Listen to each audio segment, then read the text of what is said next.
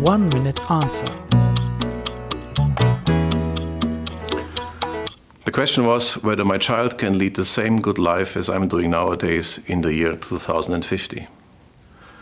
To answer this question is not really very straightforward, but I think it very much depends upon how we deal with the earth nowadays and how we guarantee a future of sustainable production of food together with the conservation of ecosystems and biodiversity.